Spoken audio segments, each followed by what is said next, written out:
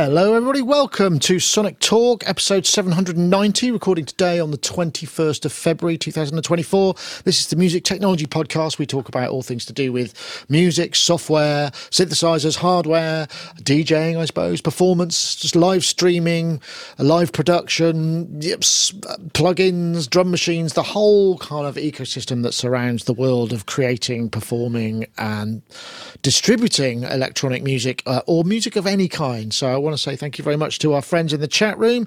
Nice to see some familiar faces. So we've got Tracker Jack there. We've got John Van Eaton. We've got Red Walks, Lady Aptitude, Buzz. Buzz is our bot that cross-posts between the Facebook live stream and the Twitch stream and the other streams. And I want to say thanks to Wagyu, of course, for moderating as he does so effectively for many of us who stream live. It's very kind of him to give up his time. We must all club together and buy him a holiday of some kind, even if it's just a weekend away in Bognor Regis or the Swiss equivalent, whatever that may be. Anyway, while I've got you, I should just also say thanks very much to our sponsors for the show. We will be hearing messages from there a little later. Native Instruments and Isotope, much appreciated. Also, there was something else I had to... Oh, yes, of course, coming up. Let me just put this in. We do have... let me press this, if this is going to work. We do have our competition. You could win with Teenage Engineer. We were very kindly given us a pocket opera. Well, it's not pocket. It's whatever it is, a bigger one. A KO2, Knockout 2. That's up for grabs. If you go to bit.ly/Sonic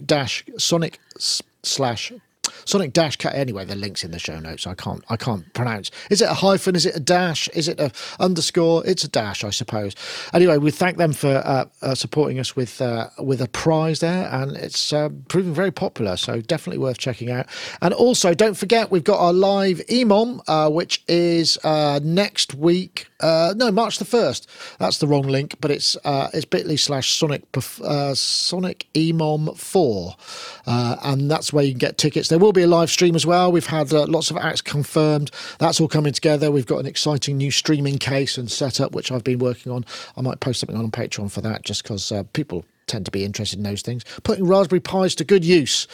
And anyway, let's get on to our guests. We've got some, we've got a couple we haven't seen for a little while, or somebody we've never seen, certainly not on Sonic Talk. So let's start with, look who it is. It's Richard Nicol from Pittsburgh Modular. How are you, Richard? I'm well. Thanks for having me on. I'm looking forward to this. Excellent. Well, it's lovely to have you. Of course, Richard, as we know, is one of the arch designer of... I'm a big fan of Pittsburgh Modular stuff. It's just got a great sound to it. And I still use the desktop SV1 a lot in my sort of occasional jams because those oscillators just sound so great. So are you manning the controls of the evil laboratory and coming up with masterminding new stuff? I can see you've got a Volt. What's that called? I've forgotten what the Volt system is behind there. Is that 3900 there? This is the Voltage Research Laboratory behind me here. That's right. That's the Kickstarter we did a few years ago. And then behind that, I have my Akai MPC. Yeah, nice. So, are you? How's it going? Are you? Presumably, you're just kind of squirreling away and beavering away, or whatever the American equivalent is, on new stuff, right? Which presumably you can't tell us about. But hey, no, our heads are always sort of heads down, working on new stuff. That's a given. We just put out a new oscillator. We don't really do Eurorack modules too much anymore, but we did do a limited run of a new oscillator that we just put up last week. I did a live stream about it, and it has some interesting technology in it that's part of the upcoming Voltage Lab 2 that'll be here at some point in the future. But it's really interesting because we've created a way to shape square waves by adding an additional step. So the pulse width modulation, you can sort of modulate how it sounds, and it can get very, very interesting. Something that you may be interested in as a fan of pulse width modulation. You're talking my language. Yeah, absolutely. If only if that was the only thing that you could say coming on the stream, you've already you've earned the price of entry. But it's great to have also a manufacturer's perspective finally on the show. Yeah, we've had software developers. I don't think we've had a manufacturer on before, so excellent to have you. Thank you very much for joining us. And we've also got Steve Hillier, stevehillier.net, man about town, DJ around Europe, synthesist, songwriter, lecturer, musician, producer, all of those things. Have you been doing all of the above over recent months? We haven't seen you for, it must be 6 months at least, I would have thought. As usual, every time I come on, I think, no, I've got to get on more. I always enjoy it, at least when I feel like I've got something to contribute. But it's been, madly busy. I've been all over the place in Denmark and going off to France in a couple of weeks, and mainly so far this year it's been DJing for me, which is I suppose really my first passion. But the music stuff is kicking in again. I've been doing some regular releases from the Dubstar archive, which is my old act from the 90s. There's a whole bunch of tunes that were never released. When I say bunch, I'm talking the best part of around 100.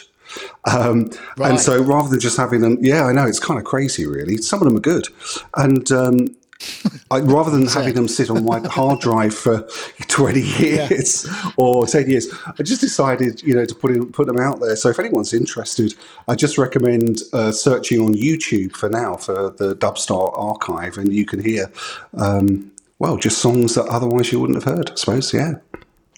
Excellent. I'm glad to have it. That sounds great. I will check those out. And lovely to have you back again. And it looks your synth collection is looking very mighty fine and properly dusted as well as having actual daylight coming in. It's quite you can tell we're entering spring, so nice to see it. Oh, it is lovely. Sorry. I was just going to say, I should point out, there is a little bit of a crackling sound on Steve's mic. We have tried to get to the bottom of it, but I don't know that we will, so you'll just have to bear with us there. But aside from that, I'm sure it'll be fine. Nice to have you. Thanks, Nick. And I can change setup if it comes to it, so let me know. Okay, all right. Well, it's still going, but see how you get on. And we have Paulie Bow, a Magical Synth Adventure, who's there in... I'm guessing you're in new parenthood, two small children later. And you've been posting music and videos, all sorts of stuff. What have you been up to, Paulie? One kid has gone away for the week. Oh, the eldest, the toddler.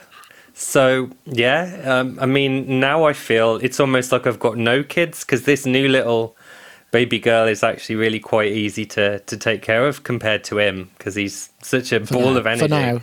So, for now, of course. They're both going to be 18 one day, and then there's a whole new set of worries.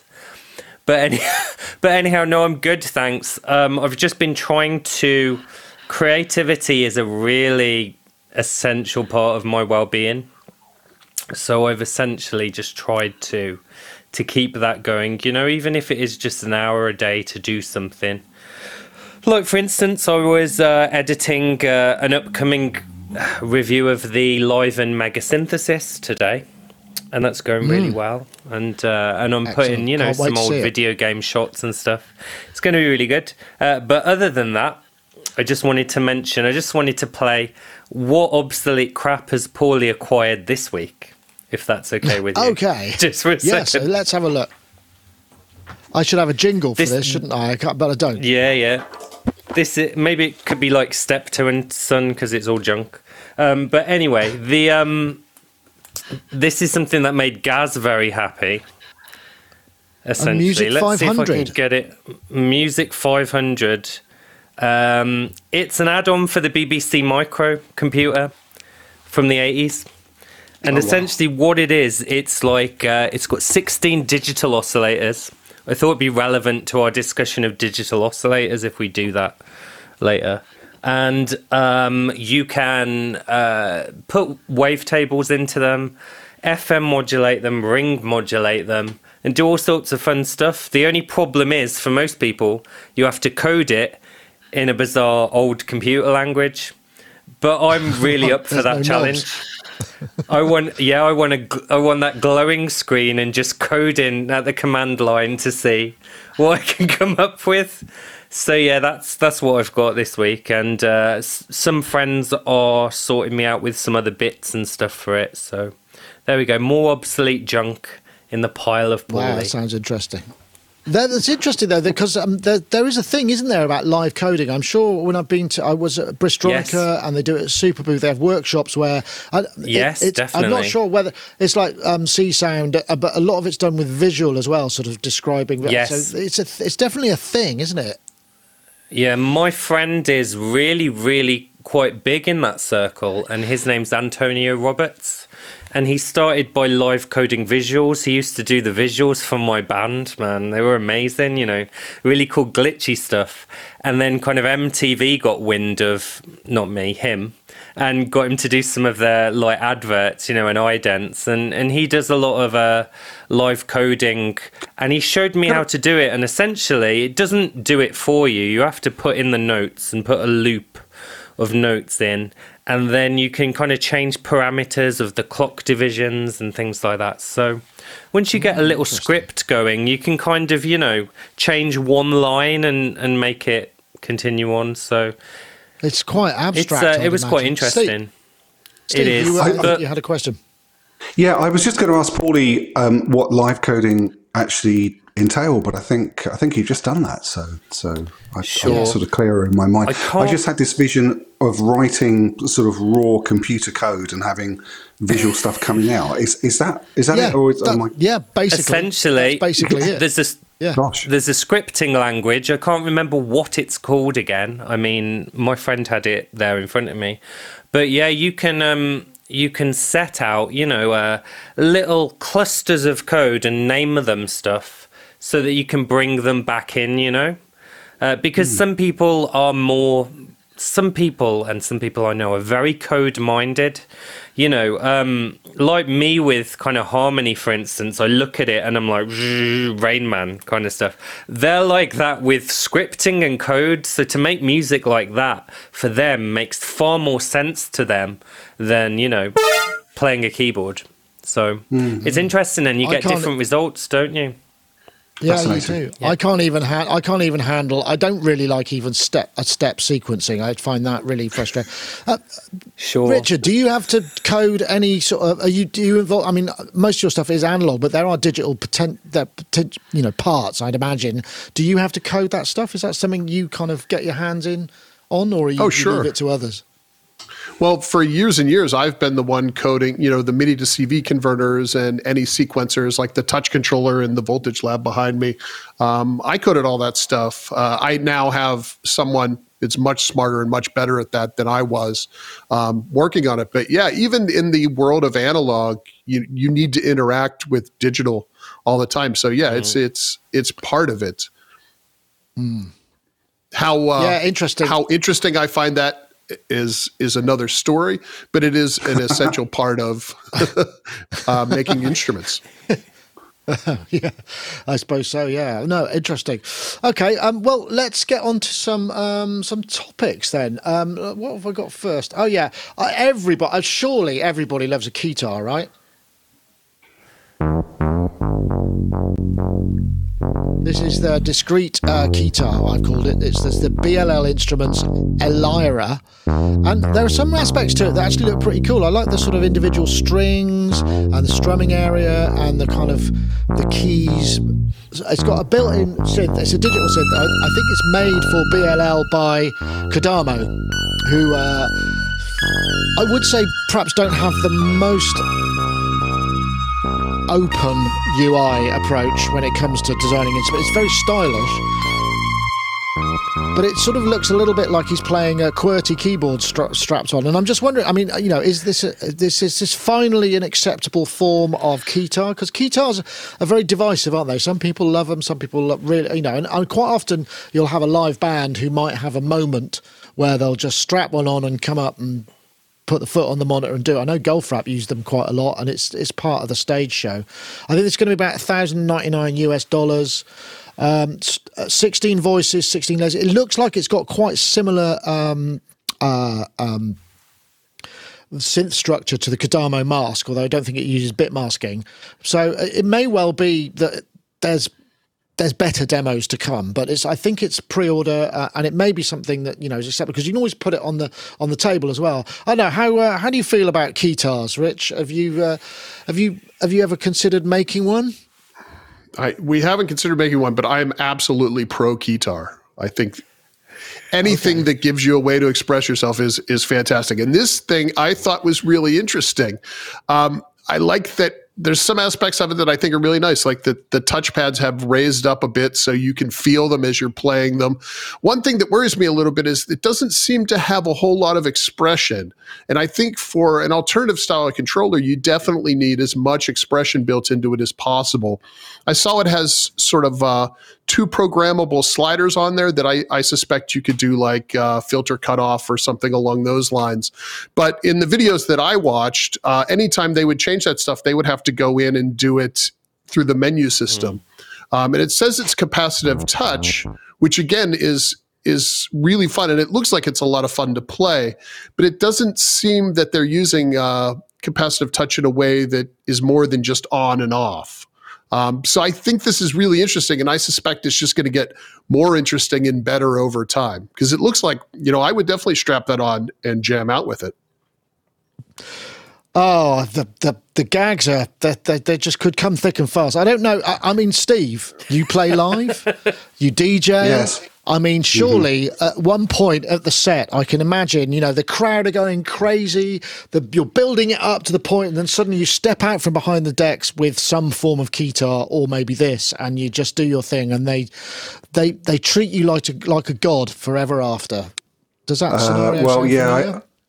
No, I'm not sure about the God thing. I did on one occasion wear an SH-101 around my neck at a gig, and what I found, I mean, my playing isn't accurate in the first place, but playing like that, I don't know, I found I felt that I sounded and looked ridiculous. And this is the thing, I don't want to be...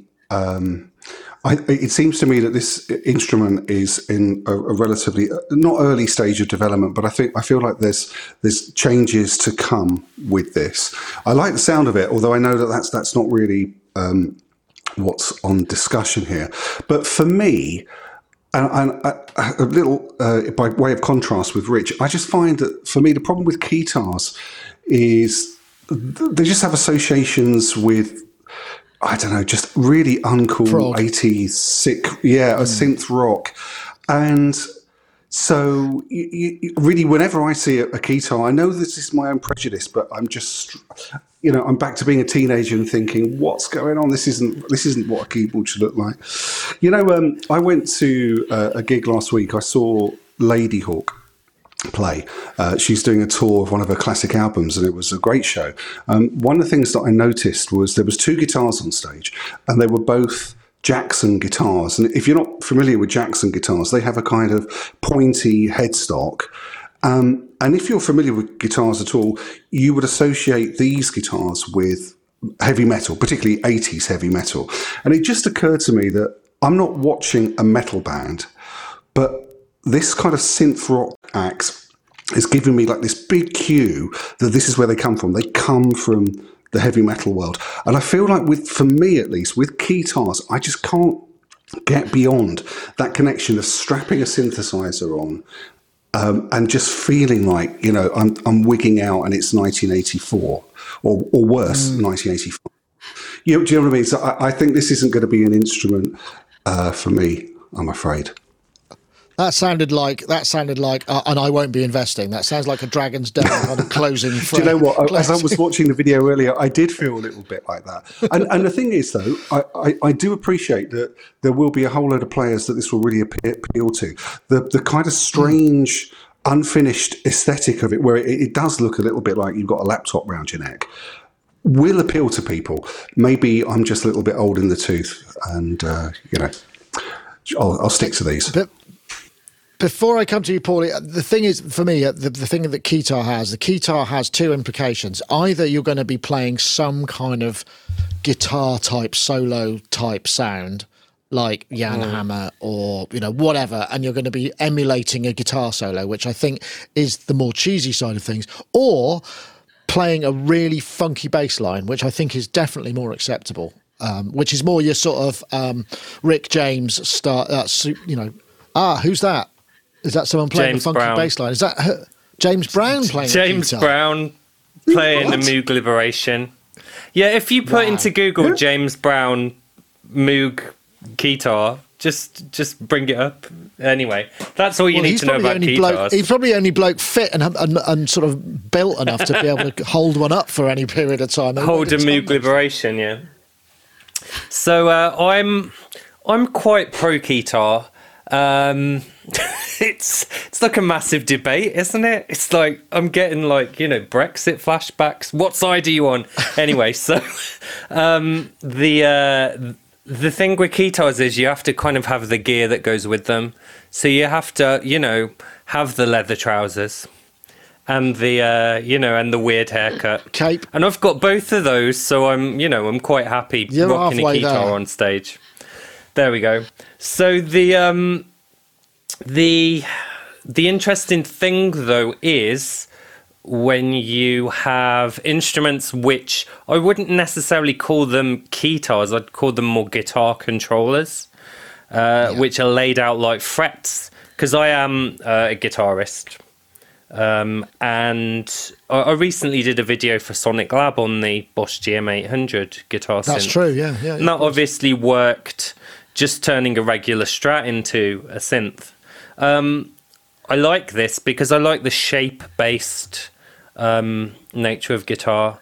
So although, my brain is like this autistic harmony codex, sometimes I want to break out of that and have a bit of a happy accident idea, and guitar's perfect for that. You just take a shape, you move it around, and it gives you something that you wouldn't have thought of by yourself. And so I like more instruments of a rhythmical aspect like to that. it. You can apply rhythm got a more easily rhythmical- to a guitar, can't?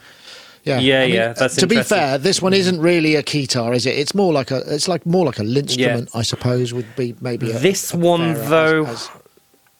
The thing with this one though is, I would have maybe liked to see some kind of bend option. Because I don't know if you've ever played with the guitars in GarageBand on the iPad, but they bring up a fretboard, and then they bring up just a standard guitar or bass fretboard, and then you can play the strings, bend the strings, and it's quite and then you can hold your iPad almost in that position, like a guitar neck. And it kind of feels quite cool, especially for bass lines. You could probably get away with playing an iPad as a bassist on a gig, unless you need really high up the neck. So this one, I don't know what the kind of string bending capabilities are, if there are any, whether you'd need an extra pedal. But yeah, so for me, it doesn't really put it above anything that's come before. If it's on off, it's no better than like a Casio DG10 from the 80s, that cool, weird looking silver Casio that's guitar. a fair point.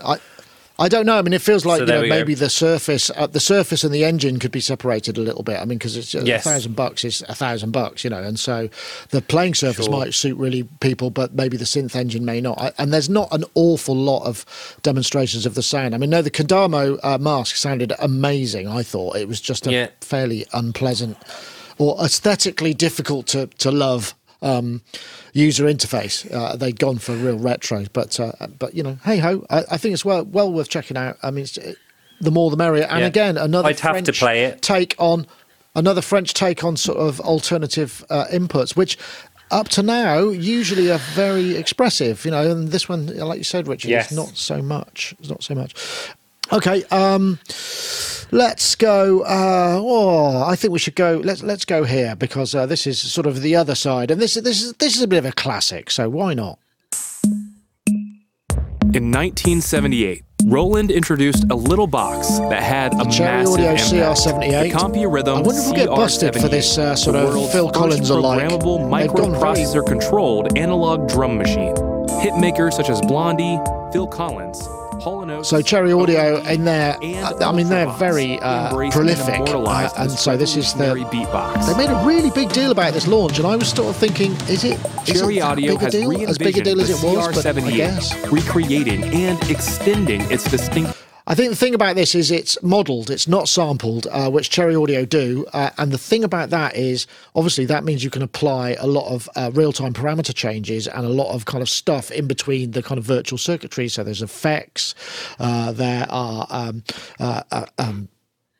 sort of automations, different kits you can load, as well as the presets. I mean, it's way more flexible. I mean, I suppose the thing about it is the CR-78 was a really big deal in a time before we had Lindrums and we had, the 808. It didn't come until a bit later on. This is interesting. I don't know. What do you think? I mean, drum machines have such a big sort of cultural importance, don't they, certainly in pop music, because they enabled so many tracks that were and still are sort of milestones, and I suppose that's why they have this sort of bigger resonance, right? Yes, I completely agree, Nick. The CR-78, which sadly I've never owned, but it's always, since I've been into music, had a special place in my heart, and I think it's because it was the first drum machine that I noticed in records that weren't sort of entirely electronic, if you know what I mean. So I was buying, as a very young kid, I was buying albums by people like Japan, for example, Gentlemen Take Polaroids. And you would have this superb live drumming playing, but then rolling around quite low in the mix, there would be this little drum machine sort of tinkling along. And I came to discover later that was the CR-78. And it had... I think it had an effect on the way the drummers were playing. Another example of this would be Warren Cann from Ultravox. He was a very keen CR-78 user. And you can hear how in his records, I think, such as Vienna, there was sometimes a combination of his prolific programming of the CR-78 and also playing with it as well. It definitely had as you put it, a big cultural impact, I think, on the emerging electronic music of the late 1970s and 1980s. Also, one other thing that I really like about the CR-78 is it sounds so small. It's got very sort of small sounds, especially compared to like an 808 or a 909, which I think make a big play. It's not greedy, is it?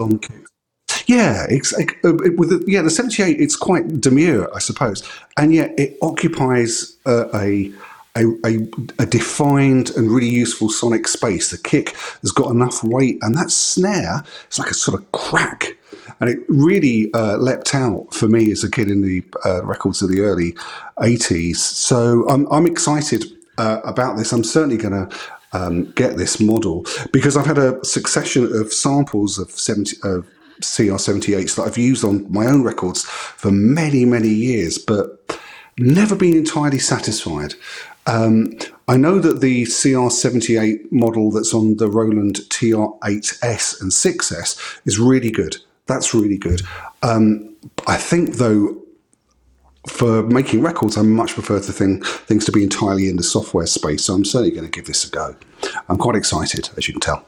Excellent. I should quickly point out it's available intro price of $49. I think it only goes up to $69. I know, Richard, it's interesting, isn't it? Analog drum synthesis, I suppose this is what it is. It's quite a unique area, isn't it? I mean, you've done some, am I right in thinking, didn't you have a range where you did some actual drum voices as well? Is it quite hard? Is it hard to get right?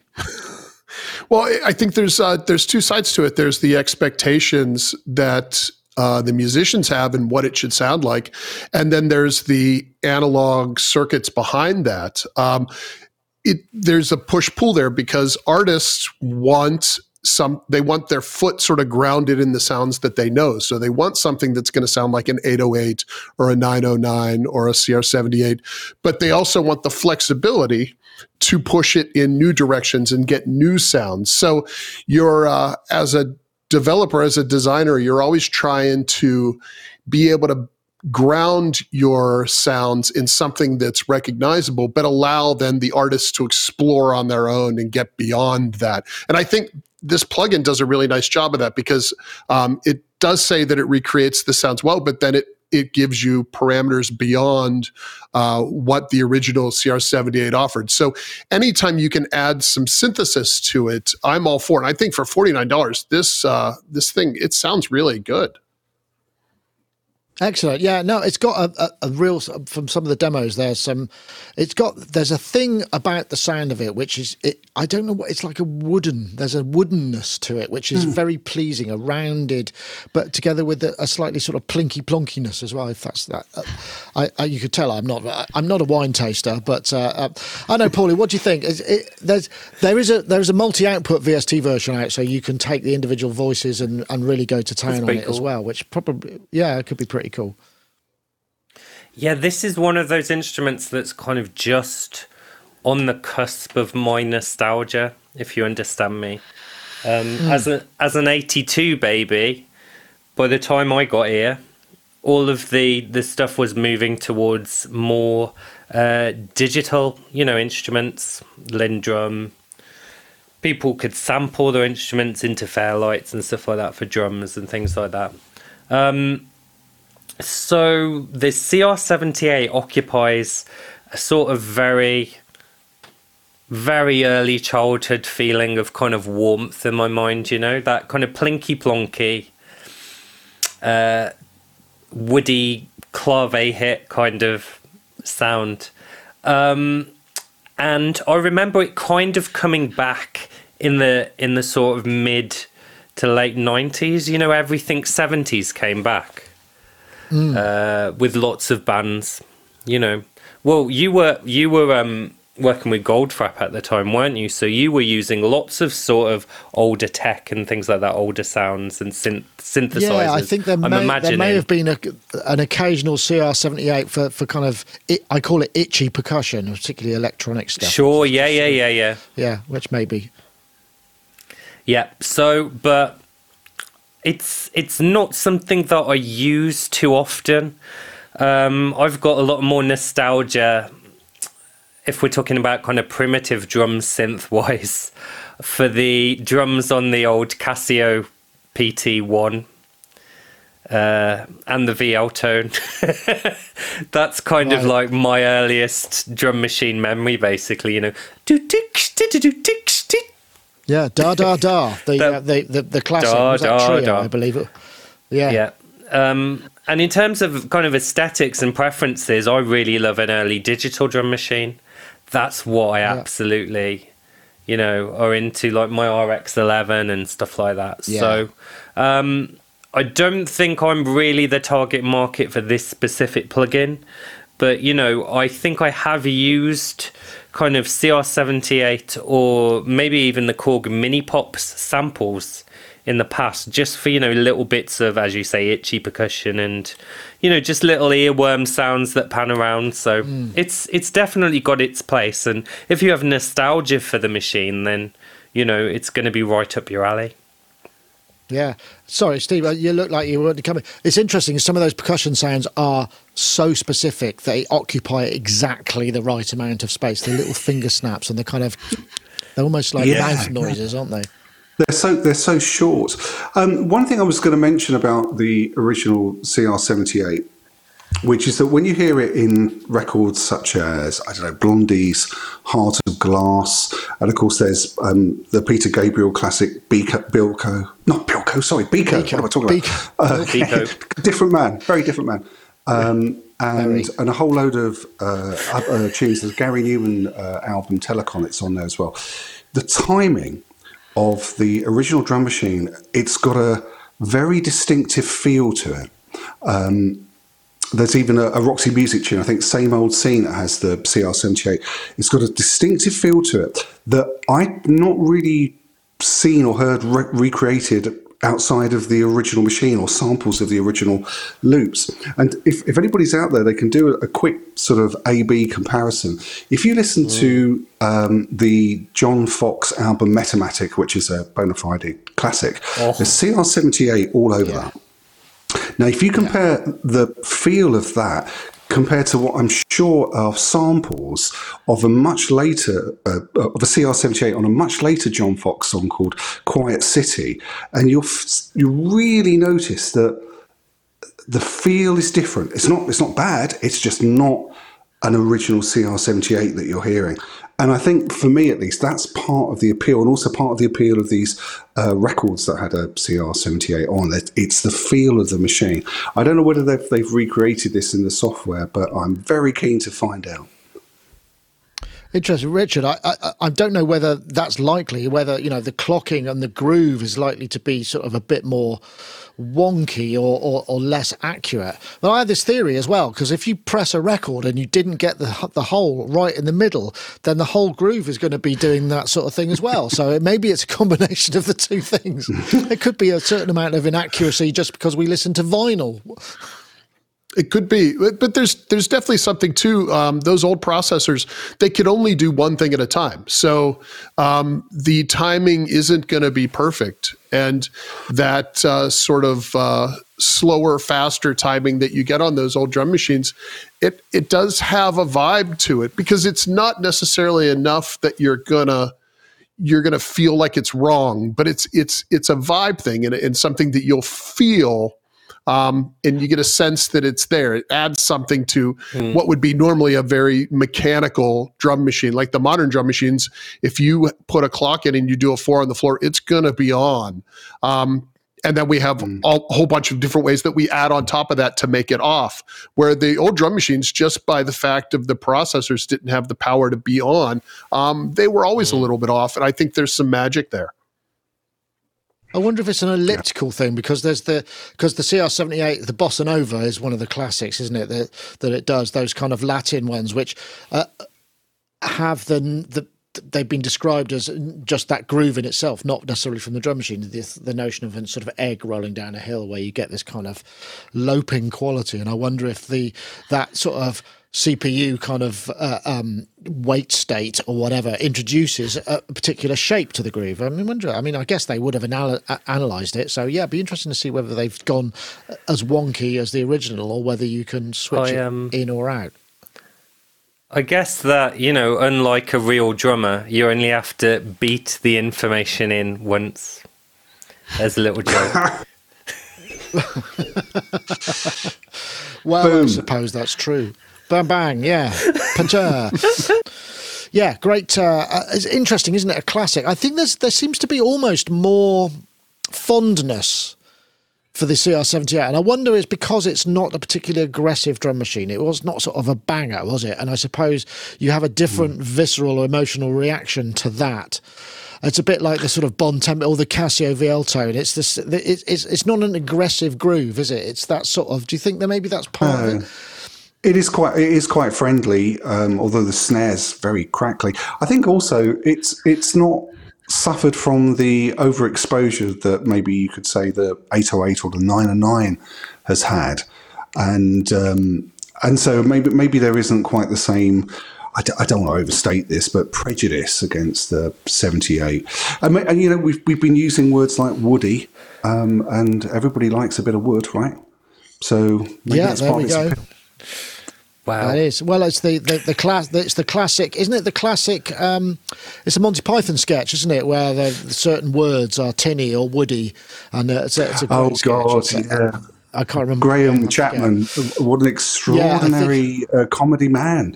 Yeah, and there was a whole list of words. And I'm not going to be that bloke who reenacts a Monty Python sketch on a podcast. Well, I wonder. I mean, it's in the same way that when one rediscovers or switches on an old Valve PP3 powered battery, the battery's that big radio, and you switch it on and you're listening to stuff, and it's very nostalgic. There's a certain something about this little wooden box resonating with a valve and a little speaker in it that has a thing, and I suppose the CR-78 has a certain amount of that.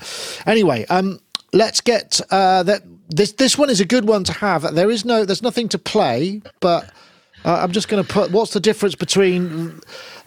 This was something. Basically, what I've been doing is I've been posting a little trailer or a kind of here's what we discussed this week. I'm trying to get more with it with the social medias, and these are the little short things. And I've been asking for comments, and this is by Beak Boo via Patreon. asked the question, is a digital oscillator on a physical device the same as a software oscillator in VST? E.g., do I need a digital synth? I have a powerful software synth. I know rumplers are digital synthesizers. I'm talking specifically about what would be called a digital oscillator. Comparisons, insights, who's been impressed by raw sound. And this is really fascinating because hardware synthesizers, I don't know, Hydrasynth, pick any one, Hydrasynth, pick Microfreak, Mini Freak, they all have digital oscillators. I'm going to come to you first, Richard, because you develop analog oscillators. I'm fairly sure are there some. Have you done some digital oscillators in your range? I mean, I think you have, but you will have at least understand the stuff, right? Yeah, we've worked with developers to do digital oscillators in the past, and there really is no difference between hardware and software as far as the code goes. So if you're writing code, now it's specific to the language, but oscillator code is oscillator code, whether it's running in a VST or running native on an ARM chip in a synth. Where the big difference comes into is the DACs that they use on the synth and versus the DACs that you would have on your audio interface, and the stability. You turn a hardware synth on, and you can trust that it's gonna turn on and be in the state it was in before, and it's gonna work. There's no, you don't have to sit through 45 minutes of Mac OS 10 updating before you can use it, or an update breaks a plugin. You can sort of rely on hardware a lot more than you can on software. And I think that's really the biggest difference between the two. It's just that reliability. And also, from more of a philosophical standpoint, you have the interactability of hardware where you can touch the controls and you can have this physical conversation with the instrument that you just can't have while you're using a mouse setting up a VST.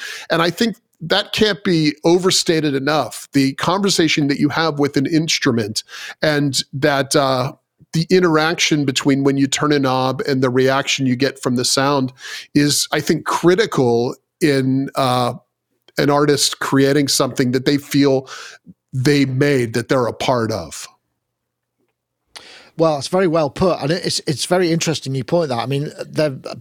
I mean, I suppose to play the other side of the argument, there are a whole generation of people who've grown up with nothing but either a phone or a touch screen or a mouse and never really kind of played with physical hardware. So that relationship is different. Or maybe those synapses have been rewired to get the same vibe without having the physical thing. But quite often, I think you've talked about this before, Steve, where you've been involved in education, where you put a synthesizer in front of people who have only used software or a piece of hardware, and they kind of go, oh, there's almost a moment of epiphany. I mean, but ultimately it's the same, right? I mean, the sound is the same. It's just the reaction to it maybe that's different. Yeah, I suppose so. I think that when Rich was saying that there's a difference between the way that you use the oscillator if it's in software or in hardware, I think this is really quite a big thing, and you end up doing different things if it's in hardware. I've long talked to students about how when you're being creative, as in when you're running with inspiration, it's really important that you try and avoid editing as you go. You've got about 15 minutes of like raw, excitement from an idea, and you should just do as much as you can. And very often, the number one thing that breaks that moment of inspiration is to look at a screen, find a text field or find a knob, move a mouse, look at some numbers. You've kind of gone from creating to editing mode by interacting with a computer. On the other hand, if you've got a digital oscillator in front of you, I mean, I've often mentioned on the show how much I like my DX100. The mathematics is the same. The sound is similar, but I'm pressing buttons that I'm familiar with. I'm moving a slider. I'm doing physical things. There's a certain amount of, I suppose, what people call muscle memory involved that doesn't break my moment of inspiration. And I think the consequence of this is you make different music. I also, with the different, whether you're working in hardware or in software, and I find, even though I'm primarily a computer guy, that I relax so much more when I'm looking at keys and twiddling dials, and I've got the feeling of something moving in my hand much more than if I'm looking on a screen. So there we go. Yeah, no, again, very well put. I think that's really fascinating. I know this is really interesting, isn't it, Paulie? Because, I mean, you are a self-confessed kind of nut of this, perhaps some of the more impenetrable aspects of digital synthesis, but ultimately they're still hardware, but you're still, but you also use software synths as well. And I guess the relationship you have between them are going to be different, which is perhaps the thrust of what everybody seems to have said so far. Yeah, I agree with the usability aspects, because my favourite thing to do when I'm making electronic music is feel like a mad scientist. That's exactly how I want to feel, like test tubes bubbling and, just lightning outside and I'm making weird synth music. And exactly. And using analog synths specifically does that to me. Recording stuff on cassette tape and then like bouncing it, over to the DAW does that to me. Sometimes I'm just totally in soft synths because I've got to get something done. So I agree with all those usability aspects. The thing that separates VST and digital synths for me, though, is basically the type of interpolation they use. Transposition interpolation. So the transposition schemes mean that the oscillators might sound really similar on, say, middle C. But as you go down the keyboard or up the keyboard, you're going to get very different results based on what you are doing. So most soft synths, you've got a sound card. It runs at a certain sample rate. And as you play your oscillator or your sample on middle C, everything's hunky-dory. It's just outputting the data. When you start playing it further down, it will interpolate. It will add in more samples for you. It's called linear interpolation, I think. It will add in more samples for you, so you get that classic, hello, hello, hello, hello. Anyway, so on old samplers, on old synths even, like this old weird digital synth, the Music 500, things don't work like that. Essentially, there's a clock, a sample rate clock for pretty much every note of polyphony. And basically all it does to play a lower note is just run that clock slower. It doesn't do any nice massaging before the DAC. Hello, Mr. DAC. I'm going to fill in these extra bits for you. It just outputs the raw data at a slower pace to the DAC. So that's why people love to sample into old Ackey's and stuff and pitch it down, or pitch something up and then sample it into the Ackey and pitch it back down to get this crust of stuff, And there are now VSTs like Tau Sampler, which emulate this variable clocking approach. But it's not really used by the majority of digital synths. You can do a bit of fakery. I've got a friend who's a video game developer and musician called Mark Sotilero, and he has what he calls the Great PPG Swindle, which I think is the name of a book, probably, in which he will key track a bit crusher. He will get a bit crusher effect and key track it to the keyboard and whatever synth he's using, one with a built-in effects, in order to replicate some of that down-sampling grunge you get lower down. All of this is possible in software, but to go along with the usability again, I like feeling like a mad scientist and using old stuff. That's what makes me happy, pretending it's 1992 and, using old computers, using old technology, synths, stuff like that, using old samplers. Sometimes I'll sample a modern VST, multi-sample a few, and then bung it into one of my old samplers, you know, to get a bit of that grunge and then record it back in. So the main difference in my mind is real ease of getting that crust, that no interpolation, clock noise crust, low sample rate crust. And the Amiga has it in spades, and the Live and Mega Synthesis actually has it. I don't know what they've done, because they've emulated a 4-bit DAC on it, but I was playing a sample down really low on the Live and Mega Synthesis, and it just was this wall of beautiful crust. So there we go. It can be emulated, but it's just easier to do on old stuff. And if you want to read more, go to Gearspace and find a thread called Taxonomy of Early Digital Synthesizers by a genius called Acrail, who goes in far more detail than I can about how all of these old synths and samplers worked, which were multi-sampled, which were variable clock, etc., etc., etc. Interesting. And I'm going to stop doing an autistic monologue on this subject now. Steve, you had your hand up.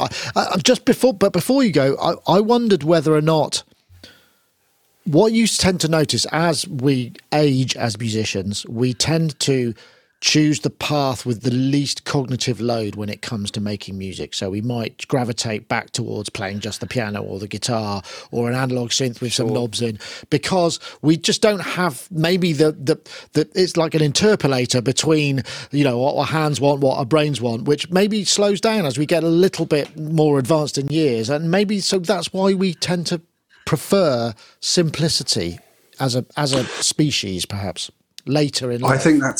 I think that's an extraordinary point there, actually, Nick, and that term cognitive load.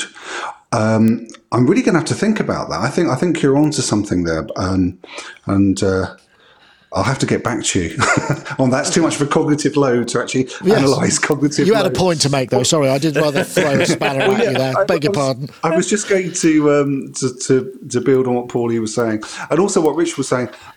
From a user's perspective, I understand some of the maths, but I'm not really making music for maths. But I just want to point out that not all digital oscillators are the same. So there's been, in my career, there's been certain digital oscillators that I've discovered to be very, very poor, and a couple that I think are superb. So just quickly to mention the superb ones. There's a pair of digital oscillators in the soft synth called Serum. It's been around for a long time now, but they have a unique sound, and they're extraordinarily solid. Some people like it, some people don't. I absolutely love them, but I would recommend, if you wanted to hear, I think a very, very good digital oscillator, that would be the wavetable oscillators in Serum. An example of a digital oscillator in hardware, which I think is rather poor, and I think I'm probably going to get a lot of bad press for saying this, is in the Roland JP8000 from the mid-90s. Now, this instrument gave us the concept of the supersaw, which also gave us the concept of modern trance, I suppose. So it's not like it's just done bad things. But if you listen to that oscillator on that synthesizer in its raw state, it's really quite noisy, and ultimately doesn't have a great deal of weight, which is, to me, is fascinating, particularly as a DJ, because if you play those trance tunes from that were made on a JP8000 on a big speaker, you notice they can be very loud, but there's a huge amount of weight that's missing from those sounds. I suppose that became part of the overall style. So there you go, both ends of the spectrum. Really, really good Serum, rather poor JP8000. And I say that as someone who's owned 3 of them and 2 JP880s. There was just no stopping me. Yeah, an interesting point. It's interesting, but a lot of the development from the JP8000 ended up in the Roland V synth. A lot of the VA oscillators are very similar. And yes, I'd say that they don't have that much weight. I'm always putting a compressor and EQ insert inside the synth, thankfully, because you can like have insert effects on that to get the sort of weight, that I want. So it's interesting. I'd agree that sort of era of Roland isn't particularly, weighty. It's kind of like, clean and it's very, very able to be pushed in lots of directions, but it's not weighty. It's not much of a tone machine. Interesting. I'm just looking around to try and think of sort of examples of good digital oscillators. I think most modern synths now have got decent enough DACs, decent enough internal sample rates, or decent enough, signal paths that may be analog parts of that digital signal path that they can sound pretty good. I don't know. I can't think of anything that's really. I mean, I do like the sound of the. I've said it before. The Delta Sep. The Radical Tech Delta Sep is a lovely sounding oscillator. In terms of other digital oscillators, I'm struggling to kind of think. I mean, I like the models that are inside the Arturia. Microfreak and Mini Freaks. I think they're very inspiring and interesting. But it's interesting. Richard, you look like you might have had something to say there. So I'm doing. I think as far as sort of classic VA hardware goes, the Korg MS2000 I always thought had really nice sounding oscillators. That synthesizer in general, that was my first foray into VA hardware. So I may have some sort of bias towards it. I've heard it said before, yeah. As well. And there's something to be said that engine was used up until just recently. They just discontinued. I can't remember what the name of the Korg synth was that they just discontinued, or they made a new version of it. But they used that synth engine. Oh, yes, the microchord. Yes, right.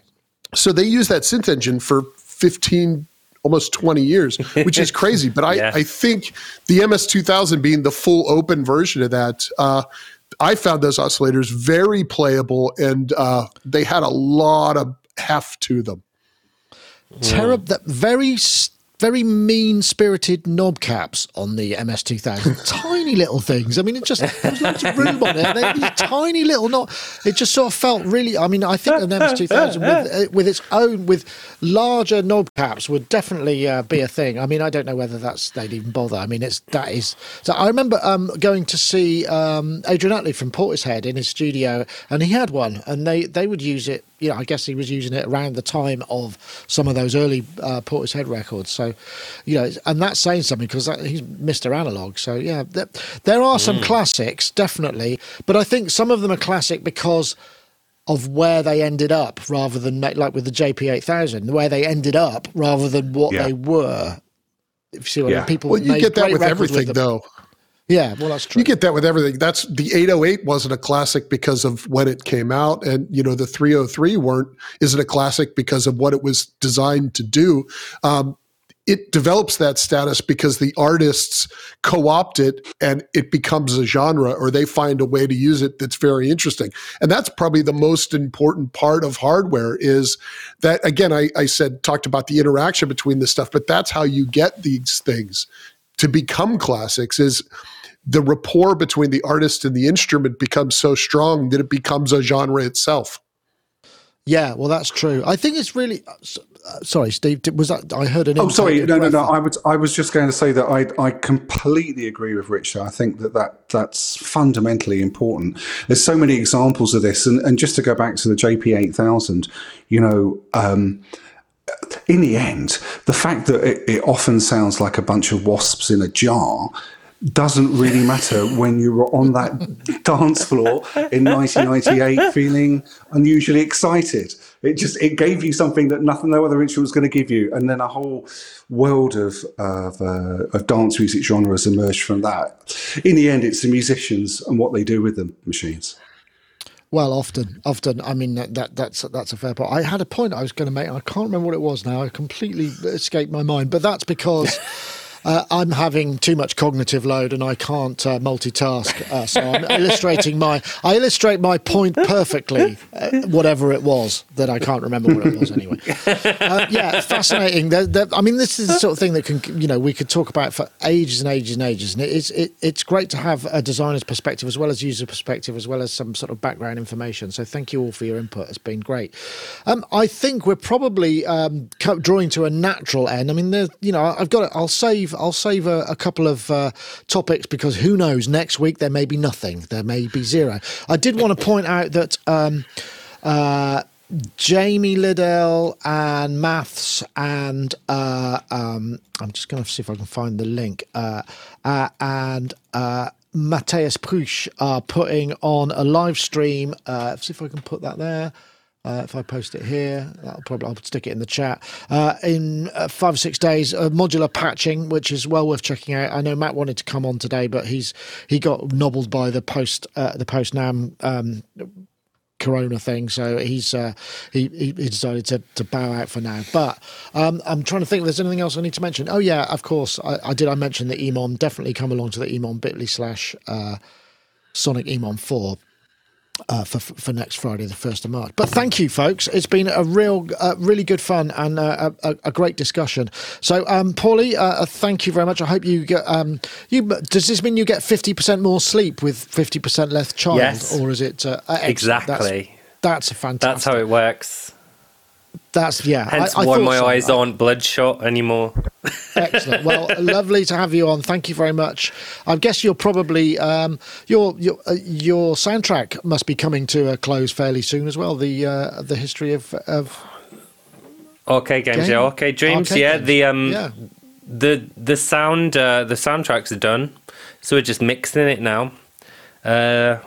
And it's probably going to take another couple of months, I think, and then we're going to release it. So excellent. I'll let you know all about that when it's done. The other thing I wanted to mention is I think I'm going to do a live stream next week. I think I'm going to do it on the Roland JV and XV engine and see what kind of weird stuff I can get out of it. Because there's lots of weird stuff in there, outside of wedding gig presets. You've got it. Yeah, that wedding gig presets in the thumbnail somewhere will guarantee you some clickbait. And of course, Steve Hillier, thanks you for joining us as well. I'm guessing you're probably it must be DJ season is coming back into play now, so you're out off jet setting around the place with your. It's normally, as I sort of said earlier, it's normally kind of quiet at this time of year, but it's worked out rather nicely for me. So I think the next job I've got is in a week's time. That's going to be in Paris. I really do need to check. But if anyone out there is kind of interested in what I do, as I mentioned before, you can hear a whole load of old stuff on the Dubstar archive, and there's plenty of new bits and pieces, including DJ mixes that you'll be able to find if you go to this web address that's on the screen right now, which is stevehillier.net. And I'll see you on the dance floor soon. Yeah, excellent. Well, thank you very much. And Richard, thank you for braving the lion's den. Well, it's not really, but thanks for coming on, as I suppose as I'm trying to say in a fancy roundabout way. I hope you've enjoyed yourself. And, of course, Pittsburgh Modular for all your marvellous modular needs, or, well, not just modular, desktop, all kinds of stuff. Yeah, we seem to be doing less and less modular as the years go on, but we certainly have a lot of hopefully interesting instruments that are going to find a home for somebody to create something interesting with. But I'm glad to be here, and it's fun to talk about synthesizers. Absolutely, here, and welcome back anytime. So it's about this time that we go to the Celebrity Squares shot and say thank you very much to everybody. Thanks to all our live stream viewers. Thanks to Wagyu again for moderating. He's done a very good job this week. I haven't seen any poor stuff. We'll see you next time. Thanks. That was Sonic Talk 790. See you next time. Bye bye now.